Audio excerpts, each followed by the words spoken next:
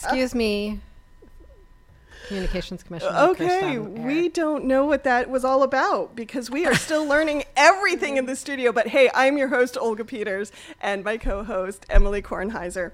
Who curses like a sailor and really tries to keep it together when I'm on air. So please don't call the FCC. Hello, Brattleboro. Well, actually, that was kind of strange that went out at all because I had turned off your mic. So it shouldn't have picked up at all, which means we have even more to learn. But isn't this exciting? Because we're talking about how to engage with your community, how to engage with democracy. And I think we just proved that sometimes it's not always a smooth process. And today we are starting our month of legislating morality and talking about legislating morality. And I think cussing on the airways falls actually firmly into legislating morality. So I did that on purpose. Yes, it was a teachable moment, folks. Absolutely. So we have a guest today who we will be bringing on air very soon. His name is David Poses, and he was someone who, when he was about 16 years old, started using heroin and then spent the next 16 years trying to stop using heroin. Now he's been sober for about 11 years, and he writes and speaks about addiction and mental health. So I am excited, given some of the conversations that's happening in our community right now, I'm really excited to hear what David has to say on some of these issues. I am too, because I think we're using this time to really take a step back, try to understand the issues so that we all feel more informed as we engage deeply with them. And so excited to just get right in, talk about what's effective, what's not. And how do you build policy, or maybe you don't, around some of these social issues? Absolutely. So, hey, David, I'd love to welcome you to the show right now. How are you today? Uh-oh. Can he not hear me? We thought we had one thing taken care of. So, you know what I'm going to do, Emilie? What are you going to do? I'm going to put you on the hot seat while I hang up the phone and call David back. Okay, that sounds great. So we're going to do that. So over the summer, we have been talking about, in our community of Brattleboro, about who's living here. I think there's been a lot of conversations about who deserves public space, what rules we use in public space.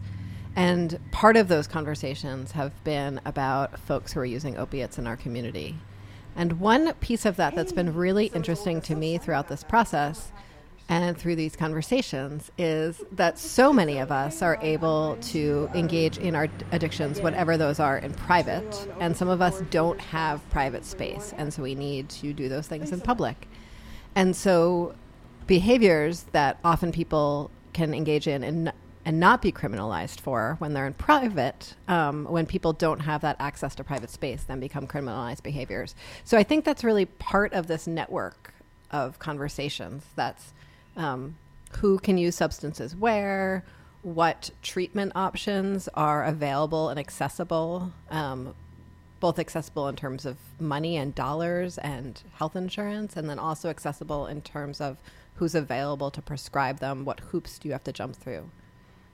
Fantastic. Thank you, Emilie, for sitting in the hot seat. Anytime. It's when I really shine. So, hey, I want to welcome David Poses to the show. How are you, David? I'm great. How are you? Awesome, now that we can hear your lovely voice. Cool. So, David, I gave the audience the quick bio that you had given us. When it comes to addiction and mental health, what is your focus right now as someone who speaks and writes on the subject? I guess I have a couple of key points. One is that for me at least, or I guess I should start by saying that everyone is different, so there's really no universal, but I believe that most addicts come to use drugs because of some underlying issue. You're trying to, for me it was depression.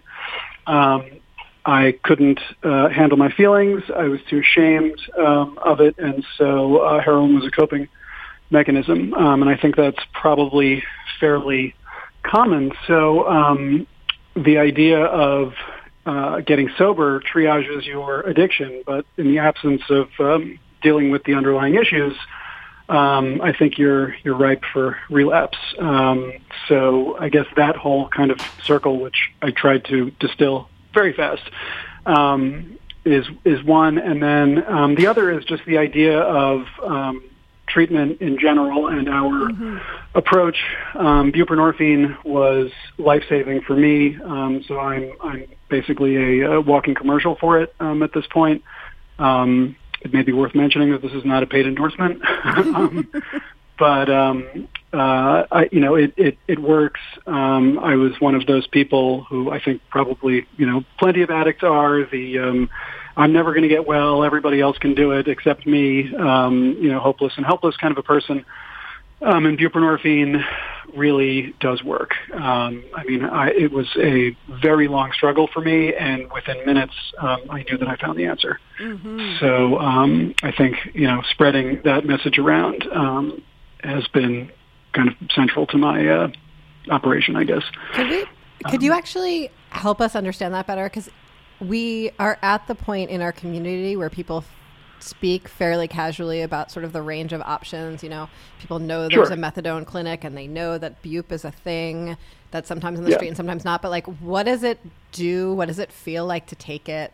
Why does it work for you personally? Okay. I guess methadone is a synthetic opioid, right? So if opioid is a category, then methadone is to heroin as vodka is to scotch. So if you're going from heroin to methadone, you're basically just kind of swapping your poison. Buprenorphine is a partial opiate antagonist. So if you think of it like opioids work by flooding your brain with serotonin and dopamine, right? And so while that happens, if it's a flood, there's going to be some erosion. And so when the water stops, you're standing on a beach that's 20 feet lower than you were in the first place. And I guess that's a really mild way to describe withdrawal, but it's ongoing. I mean, there's a lot of science that shows that it does cause permanent damage at a cellular level in your brain. Again, it's different for everybody. But so basically what buprenorphine does is it works as a heavy blanket on your opiate receptors. So, you hear a lot, or you hear and read a lot about those pesky cravings that addicts get. And that's really, it doesn't do justice to the word or to the feeling. Craving is like, it's a hot day and I sure could go for some ice cream. Like that's a craving. With heroin, it's, I need this. I'm going to die if I don't get it. Which makes it very hard to live your life, if that's what's going on in your brain. So buprenorphine silences that by wrapping itself around your opiate receptors. So you're not high. With methadone, it is an opioid, so you get high from methadone. So you're not high on buprenorphine. You're even, basically. You're not, the erosion. They brought in more sand, so you're at the level that you were at. Your brain is not screaming for drugs, and everything is okay. And with that, from that platform, for me at least, that made recovery possible. I couldn't even think about, dealing with the underlying issues until I had, even footing. So does that answer your question okay? That is very helpful. Yes. Thank you. It really is. Okay. I feel like I'm rambling. No, we're not. The sand stuff, okay. I think you paused for a moment wondering if you had sort of dug your metaphor a little too deep, and I think it was actually really helpful. No, I did not mean that pun, actually. I was just in the visual with you. But I think that really helped. We will. Don't worry. Okay. So cool. Just for a quick break, because I forgot to do this at the top of the hour, and I am supposed to. So if you are just joining us, this is the Montpelier Happy Hour, and you are listening on WVEW-LP Brattleboro 107.7 FM, your community radio station. And, of course, the views and opinions expressed on this program are those of the host and the guests, not the radio station. You can stream on the web at wvew.org. And I'm speaking with David Poses. Okay, so David, you and I spoke briefly before coming on air, just to touch base, and I really would love to dig in if we're talking about sand and gravel and digging ourselves holes, maybe in this case. Right. You know, one thing we are curious about in this segment that we're going to be doing with the Montpelier Happy Hour on social issues and legislating morality, you know, the state of Vermont has been trying to do a lot around getting people treatment who need it, decriminalizing marijuana, you know, all these different things around substance use. And I'm curious, what are your thoughts? I mean, if someone just says to you, we can legislate around or build policy around addiction, kind of like, what's your thought on that? Is that even the best place for us to be focusing at the policy level? Yeah, I mean, I think it's a health issue. And it so happens that drugs are illegal, so it becomes a matter of law enforcement. Mm-hmm. But we know a lot more today than we did, even a couple of years ago. And the fact that opioid addiction is a national health emergency, not a national police emergency, I think that tells us a lot. So, I mean, the idea of, should drugs be illegal and what do we do about that is an entirely separate issue in my mind from, what do we do now that drugs are here and we want to help, get people well. I mean, I think there are a lot of the stereotypes and misconceptions out there. Addiction is a disease. In the 1930s, when AA was founded, they started calling addiction a disease as a way to get around the stigma. Mm-hmm. And so today we know that it is a disease, but it is treated by a lot of people as some kind of moral defect, which was the problem in the 30s, why they came up with the disease term in the first place. So I don't think that it's so cut and dry, because if you think of it as a disease, which it very much is, and you need these drugs in order to survive, whatever it is that you're doing, then, when it becomes a matter of survival, just as it's interesting how when we hear about the starving, mother who steals food for her kids, that's okay. Nobody has a problem with that, and there's almost like a good for her. But when there's a drug addict, who goes out and steals to support his habit, it's a moral issue. And I think the problem happens when, the disease distinction, it's not so black and white. So if you commit a crime, which is immoral, then the crime was still committed. And so if you stole, whatever it was, then you're still responsible for that. You can blame the disease as much as you want to, and it certainly makes sense. If you're suffocating, you're going to do whatever you can to breathe. So, I get it, and I think plenty of people have been there. But, at the end of the day, a crime was still committed, and there does need to be some, accountability for it. I don't think that we can just say, it's fine. You have a disease. Don't worry about it. Because I think, we all know that there are a lot of differences between, say, cancer and heroin addiction.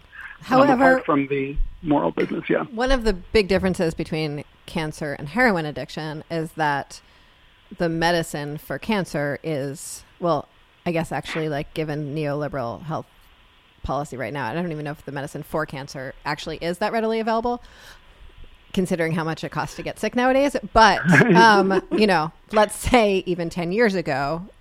Yeah. So the medicine not being readily available for heroin addiction means that people are making sort of rational decisions to commit crimes in order to access the medicine they need, in this case, heroin, right? Yes.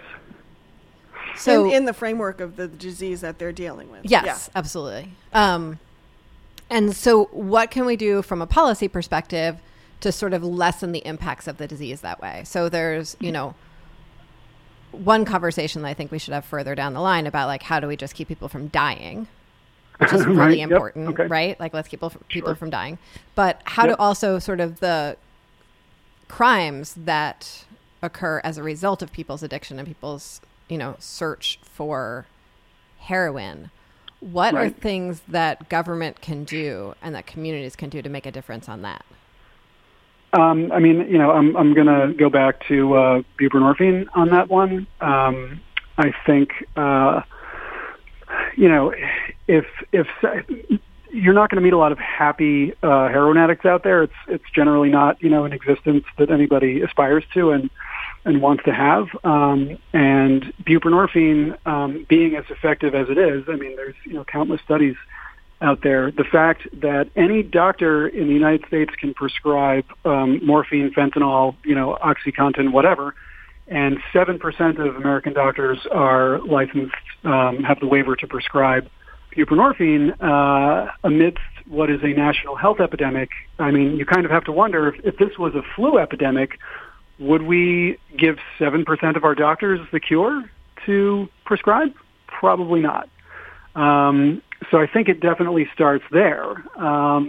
If there's somebody who is so committed to being a heroin addict, they just love it and they don't want to get help, there is a buprenorphine implant that makes it, easier to, I guess I shouldn't have said somebody who really wants to, because I don't think that exists. But,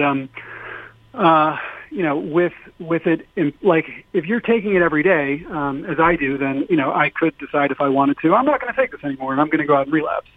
So for someone who's in that kind of, situation, I think the implant becomes invaluable. But really just making it more readily available, I think will address much of the problem. A lot of the no question. Debate that I've heard sort of in legislative circles around decriminalizing bupe so that it can be available on the street is that, people might enjoy using it, and that would be problematic. That's the implication. And so I'm curious about your thoughts on that, because that for me is that really gets into that legislating morality idea. Well, and before you respond, David, I would add to that I know this isn't buprenorphine. I never say it right. You just said it right. Oh, hey, gold star to me. But I think that's the other thing I tend to hear about Narcan and quick remedies for overdoses, and I think they fall into kind of the same thought trench where people are like, oh, well, all you're doing is enabling this behavior. If people don't have the threat of ODing anymore, then they're not going to give up heroin. If people have a gentle way to come down from heroin abuse, or misuse, they're not going to take it. It's just like, I think I just want to put that out there because I think those are some thoughts that are moving around in the community. Sure. I definitely understand. I can totally see the Narcan argument from both sides. I was very the heroin was not anywhere near as strong when I was using as it is today, but I was very, very careful. With, as obviously it's not a regulated, consistent product with quality assurance, but there was no Narcan option back then. So I can certainly see the argument of, well, if I know that I can be revived because there's Narcan, I'm going to be less careful, and the kind of can of worms that opens. On the buprenorphine side, I think can I pause you for a second? Because and please correct me if this is an assumption, I would imagine that the financial privilege that you brought to your addiction meant that you were able to be more careful about the quality of heroin that you were purchasing. I could be like, please tell me if I'm wrong. Yeah, no, it's not true. Okay. There's, I didn't have special drug dealers like,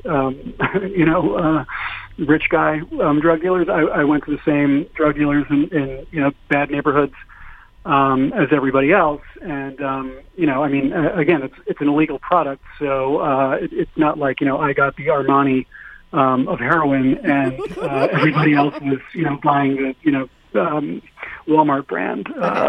Thank you. Heroin. Yeah. But I mean, I think with anything, I mean, there's just some level of common sense as far as, supply and demand goes. If there's a demand for anything and it's hard to get, it's going to be diverted and there's going to be a black market. I mean, I remember when I was a kid, there were always people on street corners in the city selling DVDs of first-run movies,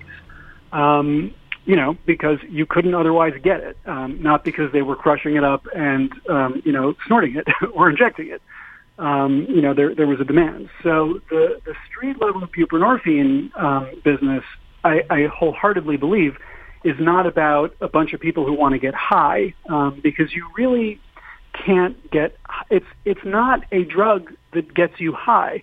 And if you're on the street looking for some type of opiate to get high from, there's a whole world of options before you end up with buprenorphine, which isn't really going to do anything to you, unless you're looking to stave off withdrawal. In which case, the decriminalization thing. I mean, I think I think everything really just needs to be thought through. Decriminalize, if by that you mean, anybody can get it and it's available anywhere. I mean, I think that's a little bit reckless. I mean, I think it should be available to anyone who needs it the way that Advil is. And especially if the point of it is to not use heroin, I mean, that's what it's for, then we should absolutely be encouraging people to get it. And similar with Narcan. I mean, I see the argument of, how somebody could be more cavalier knowing that they can be revived, but, a life is a life. And we're just postponing death and they're going to die anyway and all of like that. Okay, well, nevertheless, you still don't want people dying. And we're all going to die anyway, so we're all... Yeah, and we all fight against that, so... Yeah, right. I'm trying to achieve immortality by not dying. Anyway, yeah.